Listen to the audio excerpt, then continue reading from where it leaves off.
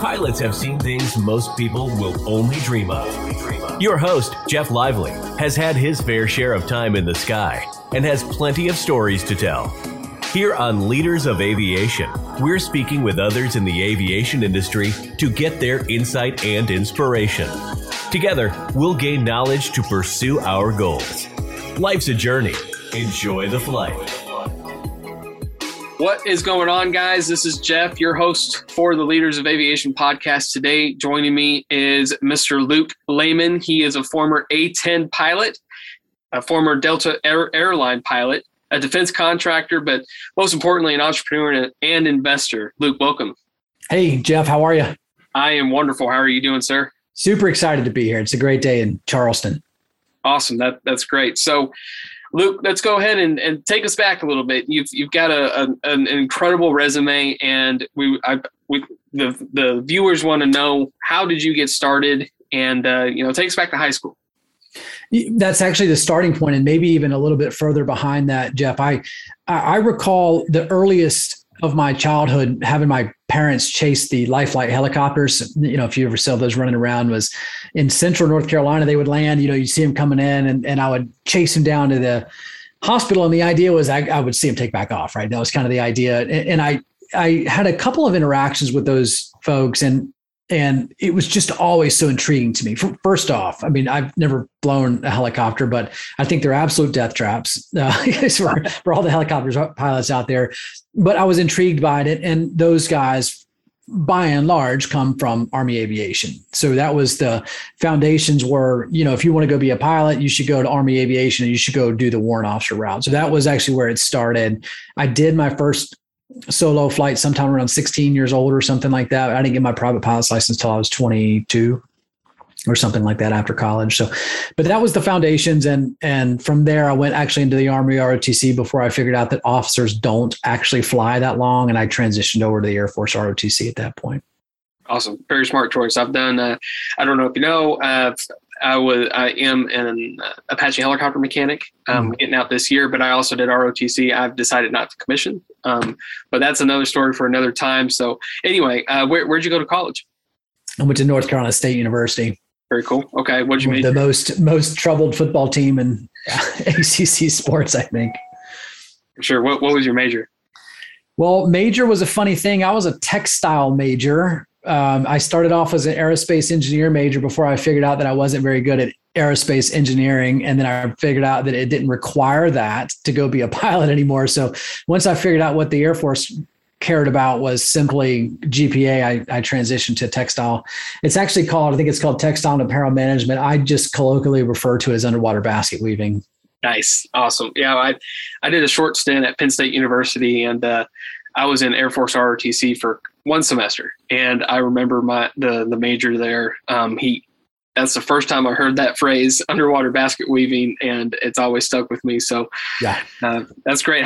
So with Air Force ROTC, I know some of the viewers or listeners are going to want to know a little bit more about what it takes to do Air Force ROTC and kind of what that program looks like.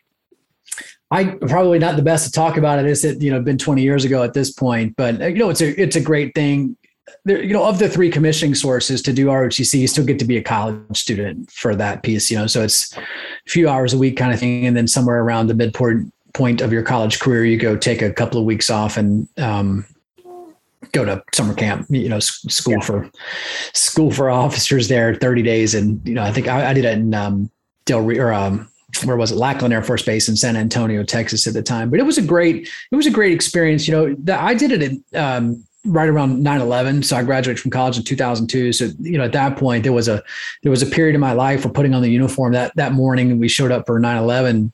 I was in a uniform and they said, take your uniform off because we didn't know what was going on. So it was a very interesting time. And then for me, I, spent the rest of my career at war, for by and large. For sure. Did that, so when 9/11 did happen, did that fuel your like being in the ROTC program? Did that just make you even more patriotic and wanting to, really serve your country even more so? Hard to say, Jeff. I don't remember having a overarching one way or the other. It never I knew that I wanted to go fly jets. I was not one of the guys that said, I want to go be a fighter pilot. I just wanted to fly airplanes. And I don't remember it having a specific consequence on my desires. At that point, my identity was just that of a student and an aspiring aviator. But I think that by that point, it made it more tangible. And then you began to see some of the conflict actions where we actually were, deploying, going to war. And it was like, okay, I can begin to taste what that might look like in the future. Absolutely. So now you've graduated, you've commissioned. What did that next step look like? Yeah, off to Del Rio, Texas for that one. Back to Texas for pilot training. I did. Let's see. So UPT was T6s for me. So I was one of the first classes that flew the T6s, and then off to the T38s after that. There goes an airplane right now. Off to the helicopter, probably one of your guys. Off to the T38 after that, and then they said, what do you want to go do with yourself? It was actually kind of a joke. I had a squadron commander that said, okay, we sped your minds up from a 200 knot airplane to a 300 knot airplane. There was, you went from T6 to T38s. So I'm like, okay, Luke, we're going to slow you back down 200 knots. You're going to go fly the A-10. So that was kind of the joke of that. So yeah, from there I went back to North Carolina to go fly as part of the Flying Tigers. Awesome. So A-10, when you knew that you got selected for the A-10, how did you feel? Well, I didn't know. At that point, I wasn't an aviation nut. I really didn't know much about the A-10. One of the things that I really enjoyed at pilot training, one of the things I was really good at was low-level navigation. So I could fly around at 500 feet in the T-38 at 400 knots or whatever it was and find my way. And that was fun. I probably had to do some research at that point about what even the A-10 mission was, but really having the depth and the clarity around what an attack airplane in the Air Force was designed to do, and it being built around a 30 millimeter Gatling gun, that was quite the experience. And I love the airplane. I love the airplane. I love the community. We often coin ourselves the blue collar fighters because we're always willing to roll our sleeves up and get dirty. But it's an incredible airplane and resilient and obviously a death dealer. For sure, I've heard very similar. I guess, with the Army, the Apache, I've heard the Air Force's Apache is the A-10, right? Yeah. Ground troops support, just anyway. Yeah. The Burt sound, right? That's right. Awesome. So how long did you serve? Well, I'm still in technically. So I was an active duty officer for about 10 years, and I'm still a reservist. So I still actively participate in the reserves. As a pilot? Nope. I haven't flown in the reserves. As an entrepreneur, the time commitments to go fly airplanes are just too robust. And as much as I enjoyed that life, it just wasn't something I wanted to really pursue in the civilian sector and as a reservist. Okay, very cool. And I know that game as a reservist. I've been in the National Guard my entire military career, so I completely understand that lifestyle.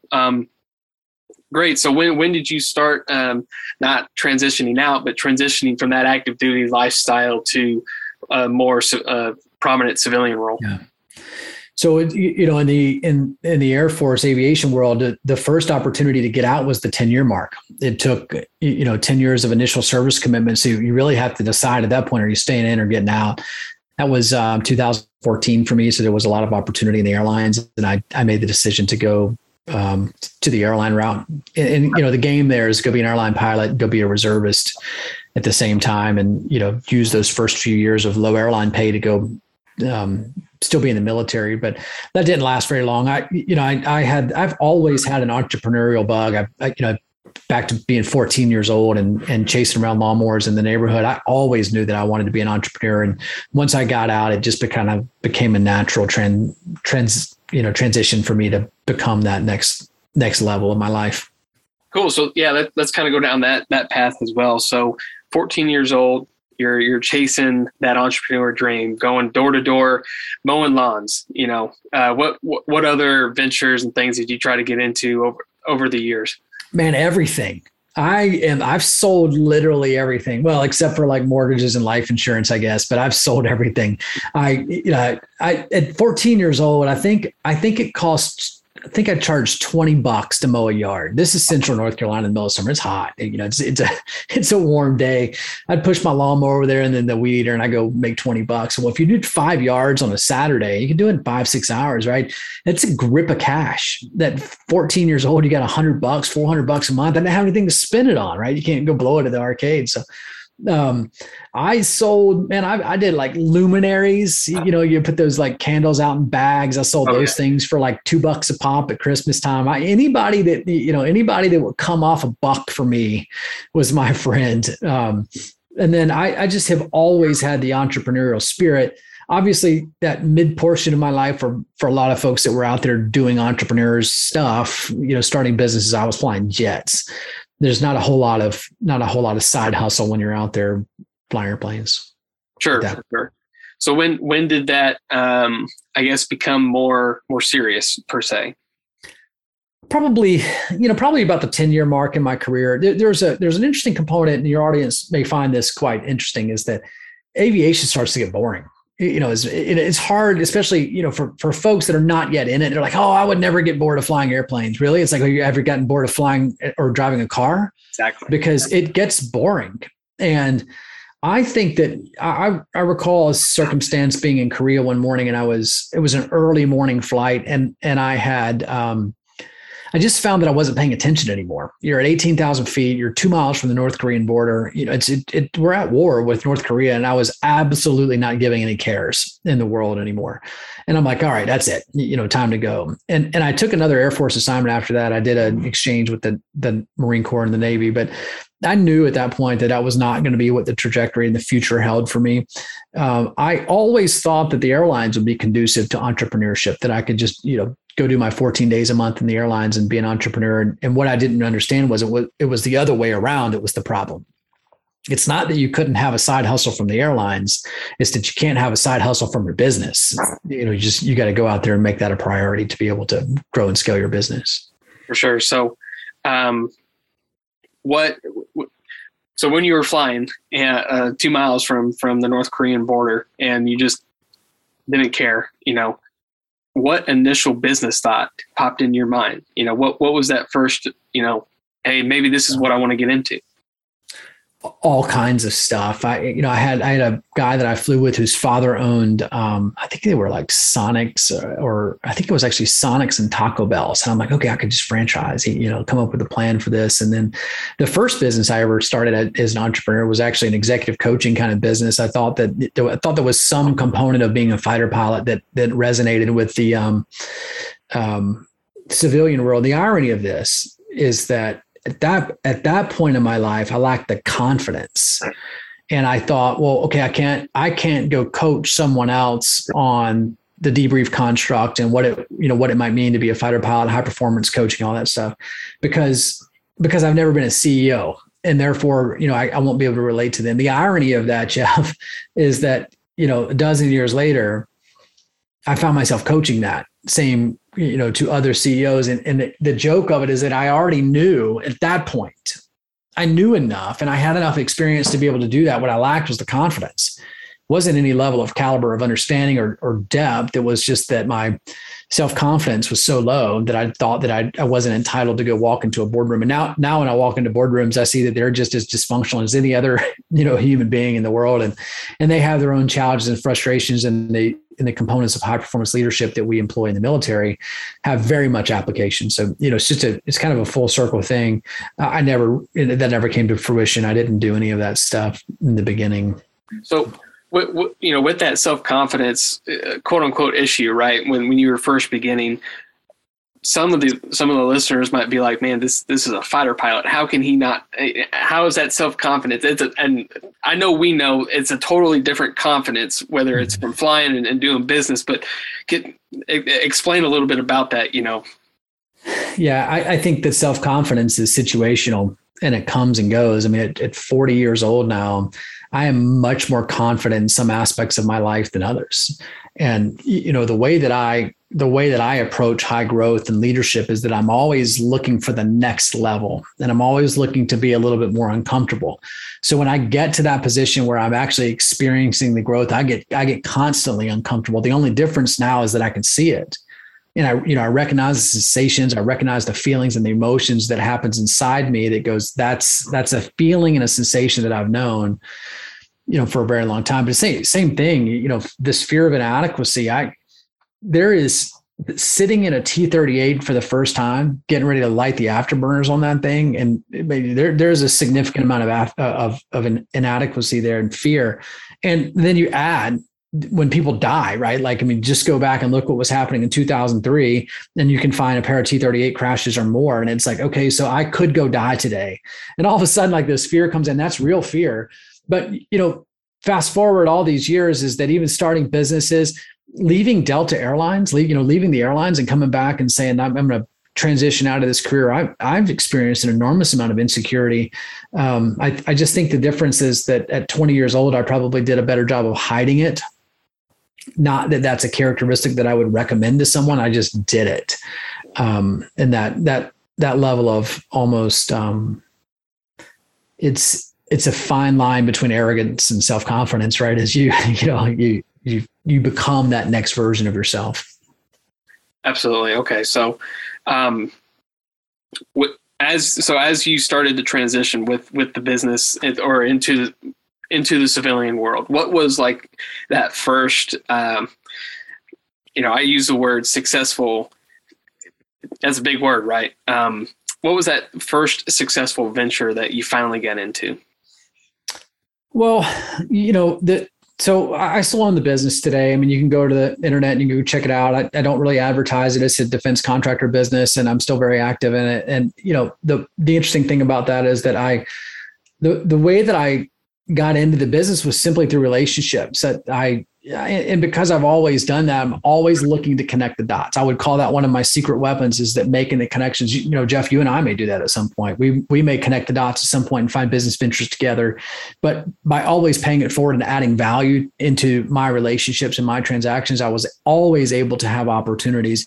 The interesting thing now is that I see them more here at this point in my life. I see how to monetize them. And I see where cash exists and where opportunities inside the market are not being acted upon, or where demand is not being met in the market. And it happens everywhere. People overthink this business thing way too much. You don't need the world's sexiest idea, best, greatest invention. You really just need a good service-based business to go out there and fill a gap for something that's not being met. And, the irony of that is, there's plenty of people doing it. And this kind of goes back to, Jeff, when we talk about scarcity and fear and anxiety and, all those things that come up as entrepreneurs, is that there is abundance everywhere. There's plenty of opportunity. So when I go back to the first contract, I didn't have to make someone else a loser for me to win that first contract.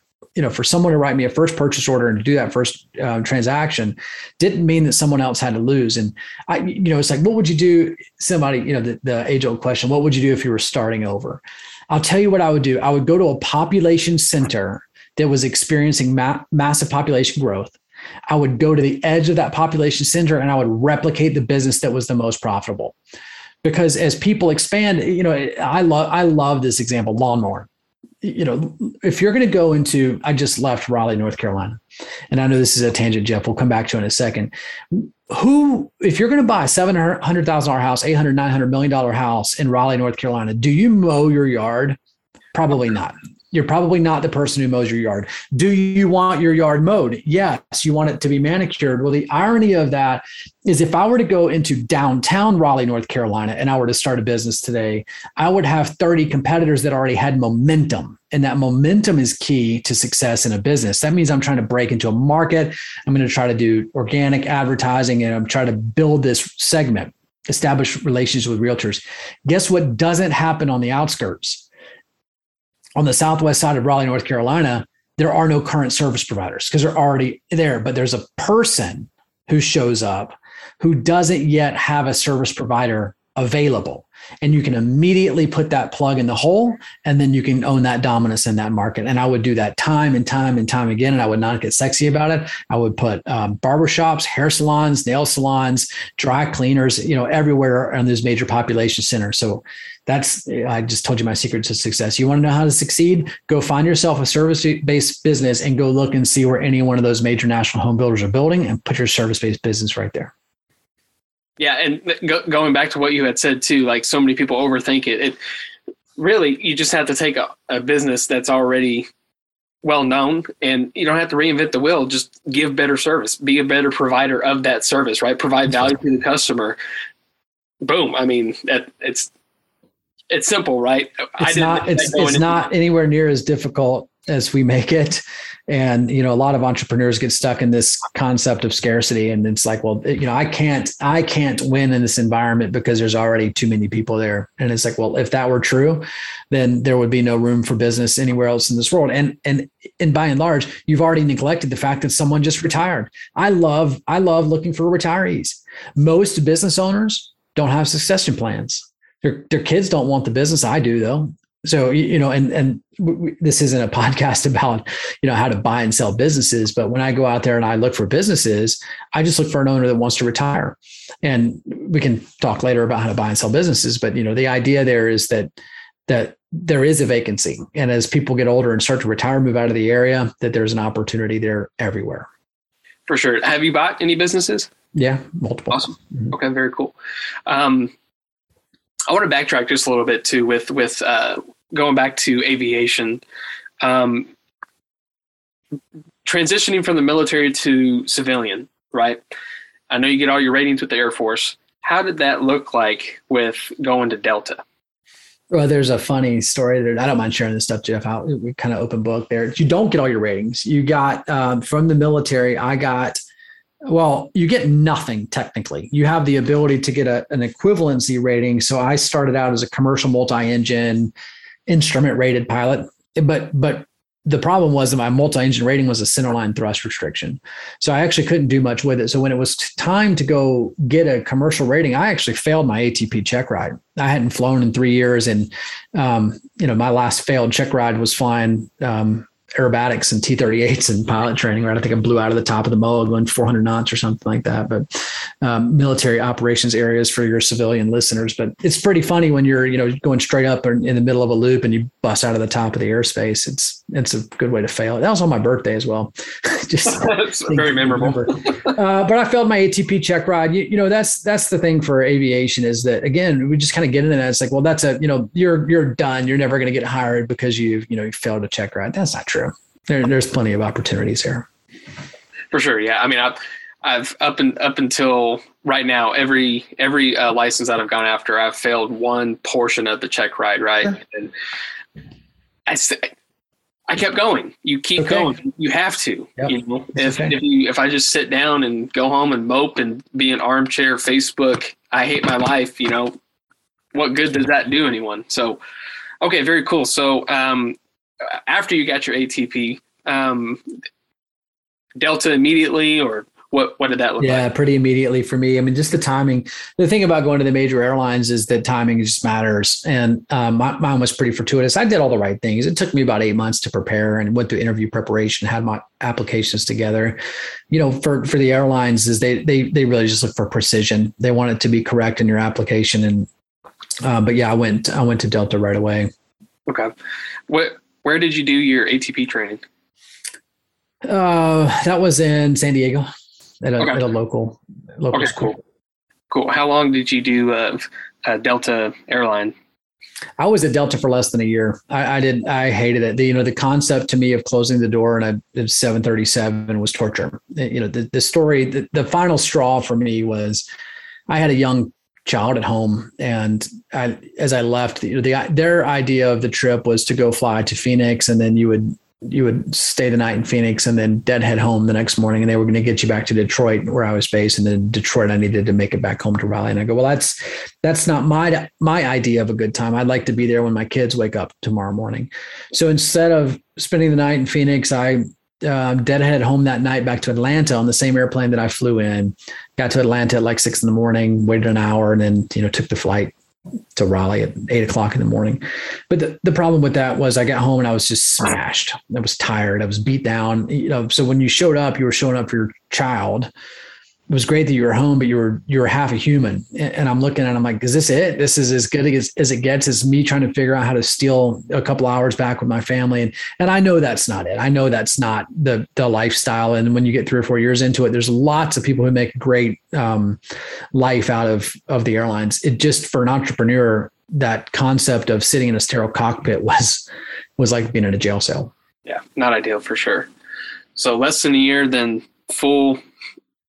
full-blown business, right? Mm-hmm. Not full-blown, but yeah, no, full-blown. I mean, I really haven't touched the cockpit. The interesting thing is, we, in our pre-show, we were kind of talking about your buddy there that you had interviewed that was flying around in his airplane. And I still have aspirations and, certainly carry all the qualifications, the medicals to go do it. I just, I wouldn't take you flying. Well, I may take you flying, Jeff, because you can go land, you can land yourself, but I wouldn't take my wife flying because she can't land herself. So, at this point, I probably need to go dust them off a little bit.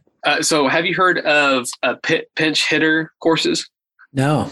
So a pinch hitter course is essentially where someone like your wife or even my wife, they don't know how to land an airplane.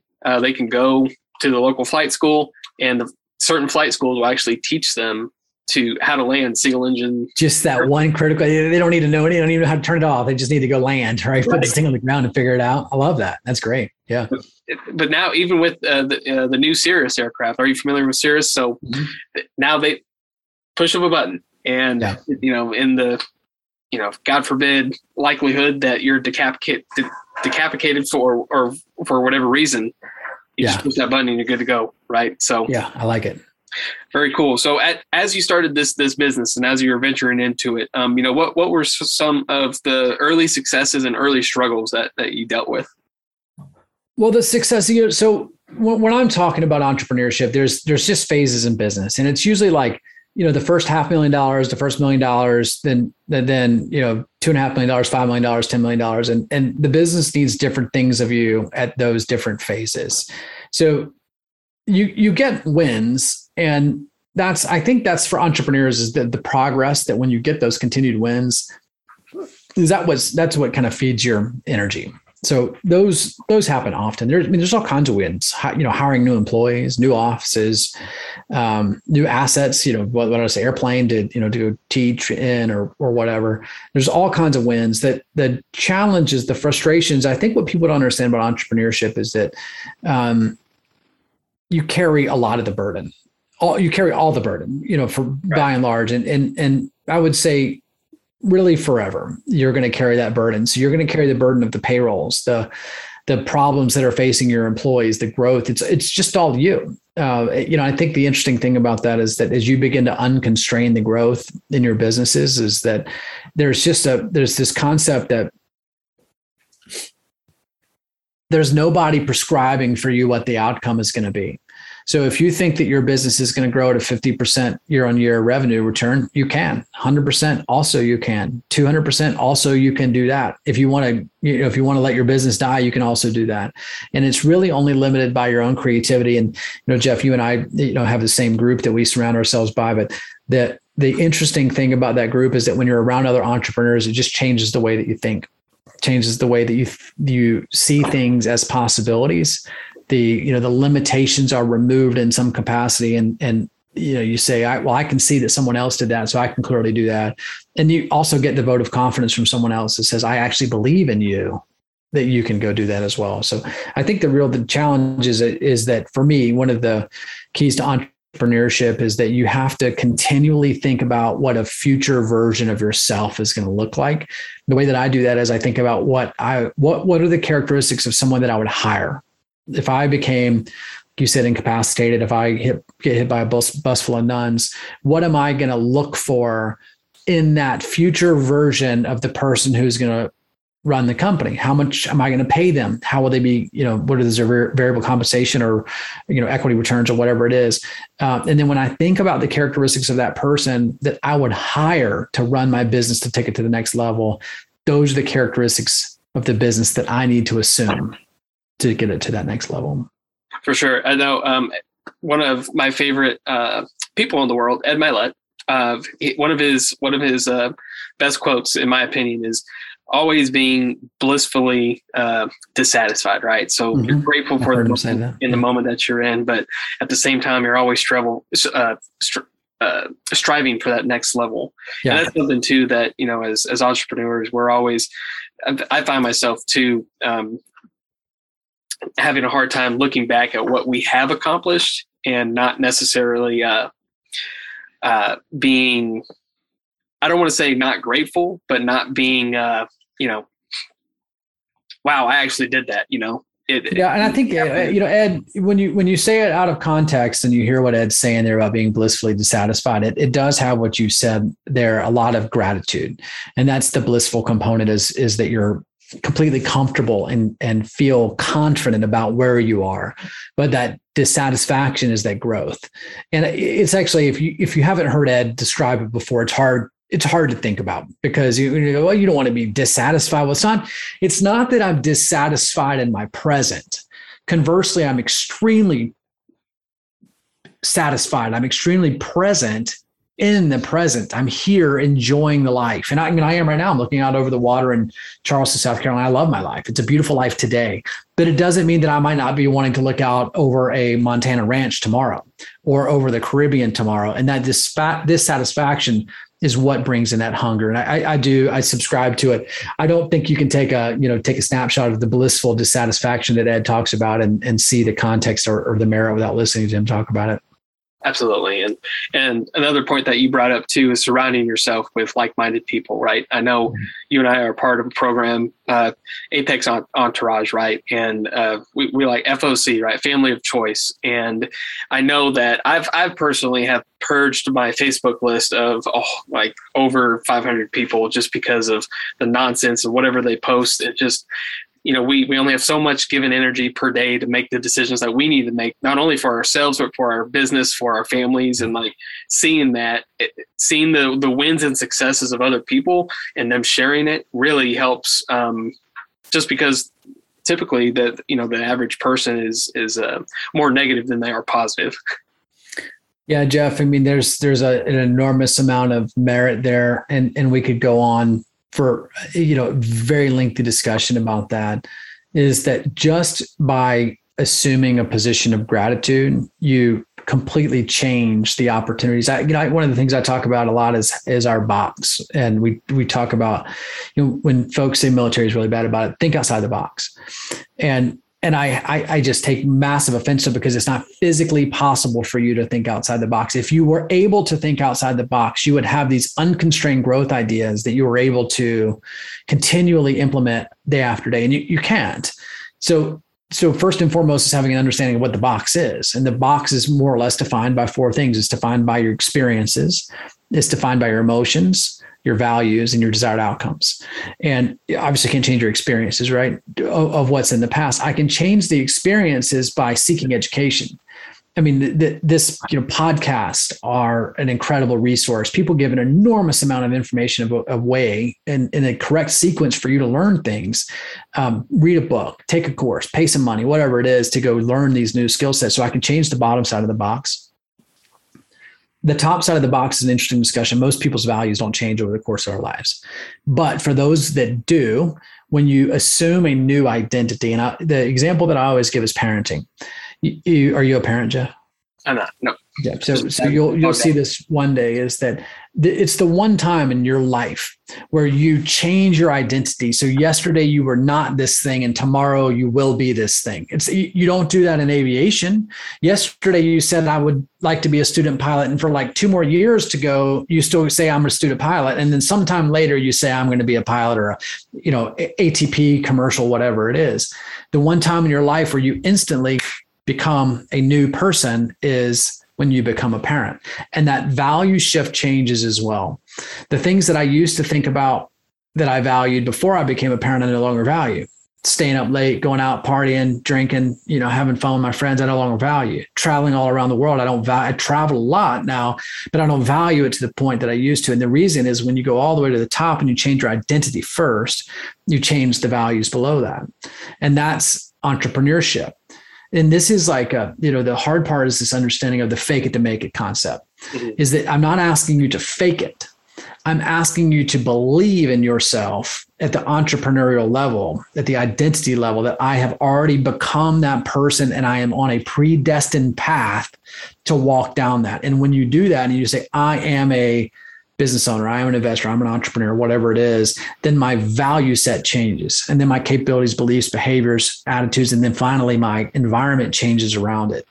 So I, kind of going off on a tangent a little bit to say, Jeff, there, that when you talk about your emotions, when you say that most people are generally negative, it's so true.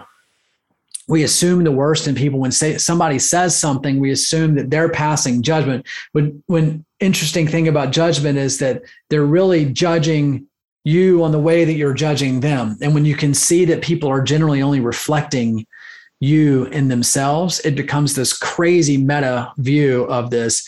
So if you can begin to control your emotions and say, that's not a negative situation. I mean, I'll tell you right now, one of my business partners last night had an issue with his email, dumped his whole email, boom, gone. And it's like, what meanings do you decide that you're going to give to that dumping of the email? Well, the irony of that was we had already discussed transitioning the email to a new service provider anyway, and it was an error that he had done. And in that transition, he said to me, I've got this pit in my stomach, right? It feels, it feels empty. And it's true, you can feel that way. But by simply changing the emotions to that of something of gratitude to go, well, I was already going to do this anyway. Now this is just a forced transition for me to be able to accelerate that. And it's actually going to make it easier in the long run because I'm putting more systems and processes into my business. So, emotions and feelings are such a hard thing to grasp. And when you do, it has the greatest impact on your business. Absolutely. So what are some of the things that, outside of Apex that you've invested in yourself for being a business owner? Oh, I invest heavily. I spend an enormous amount of money on coaches and groups. I fully believe in that. We didn't really close that. How do you think outside the box? We don't. The way that I think out the box is I borrow other people's box. I just simply look at someone who has a more broader, more wider view of the world, and I would ask them the same question that I'm facing. If this is a challenge that I'm facing in my business, which I have lots of, how would you solve it, Jeff? And then you're going to look at it from your own frame of reference. And by you looking at it from your frame of reference, I'm able to borrow from your box. I don't have to change my values, my desired outcomes, my experiences, and my emotions. I just need to ask you how you would look at it.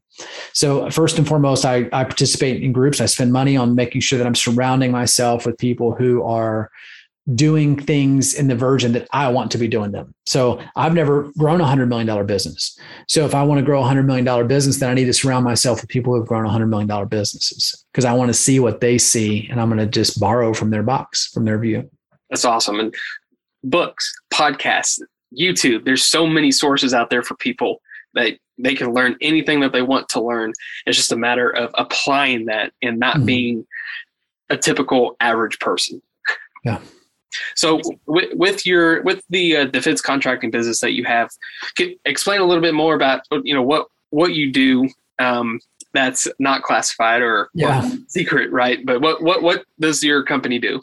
Well, the majority of it is classified. I mean, you can go super sleuth me. It's not that hard to figure out what my businesses are, but we are an aviation service provider, and one of the things that we really draw is the tactical experience and intelligence solutions. So we think of airplanes as assets, extensions of the intelligence arm, and it's an information provider. So we're really more interested in the intel component of it. We're more interested in how do we leverage the capability, what assets can I put onto it, what sensors can I put onto it, and then we bridge that gap down to unmanned systems as well. So we teach the same thing that we teach to Special Operations Command. We teach to local and state law enforcement, and that's really the true crossover, is that when we have the ability to tell them some of those things, here's the best practices and commonalities that we see in tactical aviation, and we can now bring to you at a much more affordable level that you get that eye in the sky that you were not once afforded the opportunity to have. For sure. So you forgive me for my ignorance on this. So you're more like, do you sell products that are attached to aircraft, drones? What does that look like? Yes. Perfect. Awesome. We do a lot of that stuff. It's a lot of services, but we're very interested in the technology associated with it as well. Very cool. So moving forward, what is something that I know you mentioned that maybe you might want to invest in an airplane in the future? What does the future of your businesses and just overall growth looks like? Challenger 604. Anybody selling one? Future. Well, that's a great question. Starting an airline, one of the things we're looking at is, how do you start a Part 135 airline? That's in the growth trajectory there. Personally, aviation wise, I've been discovering, what would it look like? My question for myself is, and you can appreciate this is, well, like what size airplane? I could fly them all, right? I mean, I could fly a G650. It doesn't matter. Do I want a G650? That's a whole lot of airplane to go, fly around to try to get yourself. So it's this constant balance of how do you want to live your life? And for me, we live in the Southeast and we want to go travel to the Midwest and the West Coast and South. It's like, well, probably the best way to do that is hop on a front side of somebody else's chartered airplane or the backside of it, or just hop in a Delta Airlines first class seat. So it's hard. I think for me, one of the aviation components is I'll probably look at like a Meridian or something that's, small. I love the King Air series airplanes, especially the new ones. So that may be something we're looking at as well. Very cool. Yeah. I know that new, oh man, of course I'm drawing a blank right now. M600 Piper. Yeah, it's beautiful. It's such a good looking aircraft, and the business applications to it are phenomenal. Yeah. So with your aviation career and the missions that you've flown, what's one of the most memorable moments that you've had? That's a good one. You should have teed me up for that one, Jeff. I didn't prepare for that. I've got a lot of memorable ones. What's one that might stick out more so than? Yeah, I mean, they're all fun, right? The first of anything is always fun. So the first flight in a Cessna 152, 172, you get big, almost bigger iron, right? So, T6, T38, the first flights are always fun. It's the exhilaration. New cockpits are always fun. Even flying the 737, landing in 737 in Chicago is. I've got hundreds of stories. I'll just a fun one there. I flew a King Air into Charlotte Douglas Airport one time, and I didn't want to do the standard progressive taxi because I was embarrassed for them to turn left on Charlie 3, right on Alpha 2, and I'm like, okay, I'll just take the Eastern runway. Well, the problem was on the Eastern runway that was in the departure flow of the heavies. They were taking off out of Charlotte. So I asked for the runway and they said best speed to the marker. And so I kept it going. I think I was like 160 or something. I don't remember what the gear speed in the King Air was, but I'm boot scooting boogie up there to the marker. And I get slowed down and I'm like looking over there and I'll not say my language for, the purpose of this podcast, but I'm looking over, it's like 737, A320, 737, 787. It's like, oh God. So I kept the speed up. I boogied it down the runway. And then I took the high speed and I nearly rolled the tires off. I bought all four tires. All four tires had to be replaced. It's my goodness. You buffoon, it's expensive, but that's the biggest thing in all of my life and all of my career, that the A-10 is such a great equalizer. And the story that I tell is that I never picked a single fight, but I ended a bunch. And there's some affinity.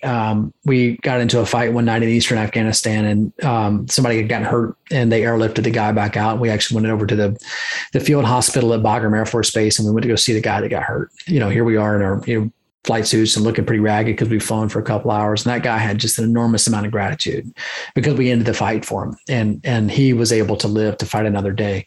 And that amount of gratitude, it's just irreplaceable from an aviation component when you can be responsible for keeping someone alive. Love that. Well, Luke, I do appreciate your time today, sir. If people want to connect with you and maybe find out more about what you do, or where are some good channels that they can check you out at? You can find me all over the socials, Luke Layman. You can go to my website, lukelayman.com is a great place to start. And you can send me there's email links on there, but you can also just find me on the socials. I'm all over the place. Love it. So to end the podcast, what is one leadership principle that if you could share with others, that I know leadership is very broad, but what's one principle that you would want to share with the listeners?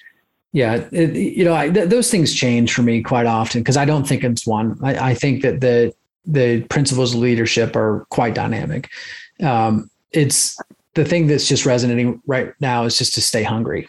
And if you can keep your energy up and you can continue to look for that next marker and that next ridge line, it's always available.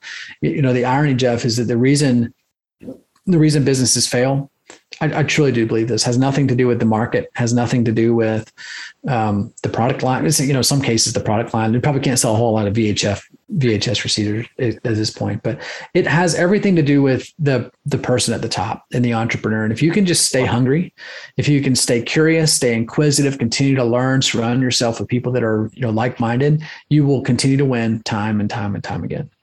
Love that.